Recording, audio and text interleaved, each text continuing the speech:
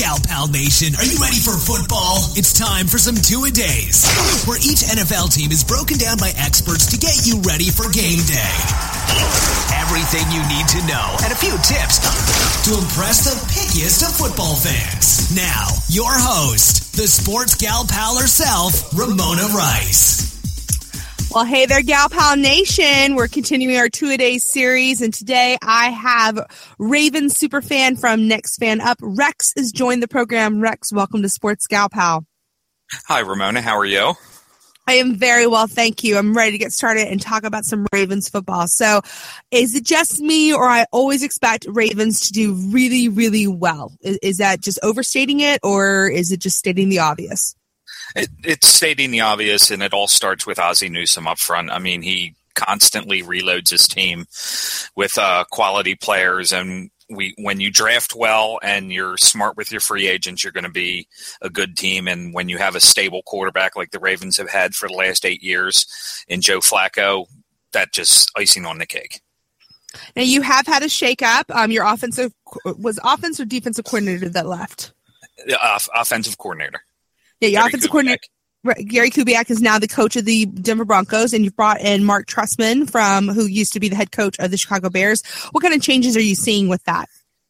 Well, as of yet, we haven't really seen any. The change of offensive coordinator is really nothing new. This is the fourth offensive coordinator we've had in 4 years. And when Trestman got the job, he said, look, I'm coming in here to run the Ravens offense. I'm not looking to switch us over to my offense. I'm here to run the Ravens offense because they did well last year. Now, judging by the first preseason game, that's exactly what he's doing, because Trestman in Chicago was known as throw, whereas he ran the ball, I believe, on the opening drive 10 out of 18 plays. Yeah, so that doesn't sound like him at all.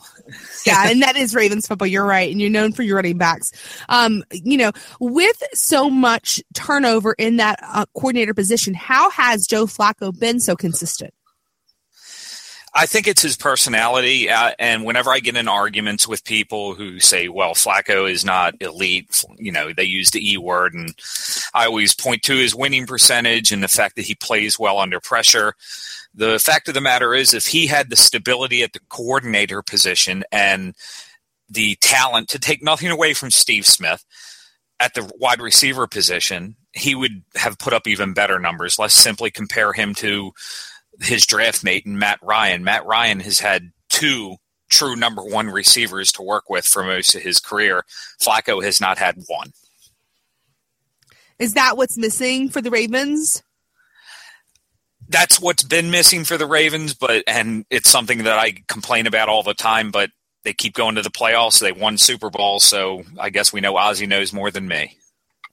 That's true. And what should we look for on the defensive side? You guys have been known for years as a quality, solid defense. Is it going to be the same this year?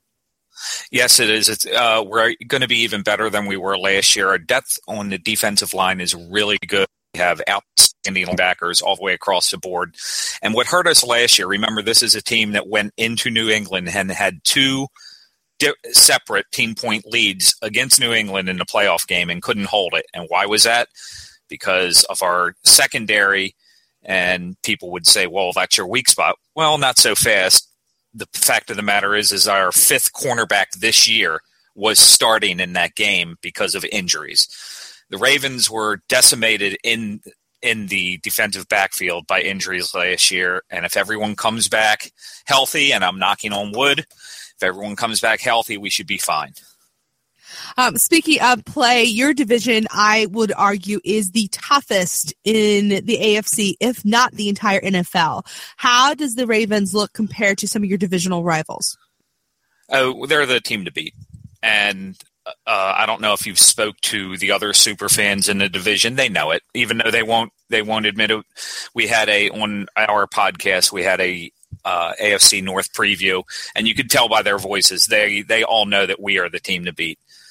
I would say that Cincinnati probably has more talent than us, but they don't have the coaching staff and they don't have the quarterback. I don't know. I'm really liking the way the Pittsburgh Steelers are looking. I think Ben looks really good. I think Bell looks tremendous. They could give you guys a run for the money. Well, they could, but they don't have good defense. They have not drafted well defensively lately. They've drafted a lot of athletes, but as of now, those athletes have not been able to show it on the field. Have your compadres, English Simon from the Cincinnati Bengals on earlier, and we were talking about Ravens and whatever. But, he argued that, if you put, I asked him, and I'll ask you the same question, if you put the Ravens in any other division, would they automatically be dominant? Yes. And that's okay. I know you're not trying to sound boastful, but I believe so. I believe, honestly, with the exception of the Browns, because we all know that and it's funny, we said this off air, poor Browns, because they have some rebuilding challenges. So them beside, but the other three, particularly Steelers, Ravens, again, it's such a tough division. And I think you guys play each other so tough that it makes you just really ready for postseason. That, and it beats us up a little bit too. And don't forget adding the Bengals into that. The Bengals have gone to the playoffs, I believe, for the last 5 years. I'm not sure. And our conference division was the only one to send 3 teams to the playoffs last year. And we are a good division, and I think that we would be just as good in any division. I'll tell you what, if we were in the AFC East, the Patriots wouldn't be dominating their division like they do. What other AFC matchups are you looking forward to? Well, I was just recently looking at the Ravens' schedule, and we drew the AFC West and the NFC West this year. So I'm pretty excited to play the Broncos, although Peyton Manning has our number. Even when we had Ray Lewis here, and they touted it all the chess match between Peyton Manning and Ray Lewis, Peyton Manning generally won those. So we open the season against them. I'm looking forward to play the Chargers. I love Phillip Rivers. I love how he plays. I love the guy's attitude. I can't wait to play them. And of course, later on in the season, we have the Chiefs. But that, as far as the AFC, those are the teams we're excited to play. What about the NFC? NFC, we drew the West, which everyone touts as the best division, and we got the Seahawks, mid-December, Cardinals early in the season. I'm kind of down on the 49ers, but it'll be a fun season. I'm looking forward to it. As I said in our preview, I believe the Ravens are one of the 2 or 3 best teams in the AFC. But I don't think they'll have a gaudy record of a 14-2 or 13-3, simply because our schedule is tough. We'll get into the playoffs, and then we'll do our damage once we get into the playoffs. And speaking of the playoffs, do you expect them to make a very deep run? Anything less than a Super Bowl appearance, in my opinion, is a disappointment for me. The Ravens have won 2 Super Bowls. They go to the playoffs almost every year, and I have never been more excited or enthusiastic about a Ravens team than I have this year. And it basically stems from our stability on the offensive line and defensive line.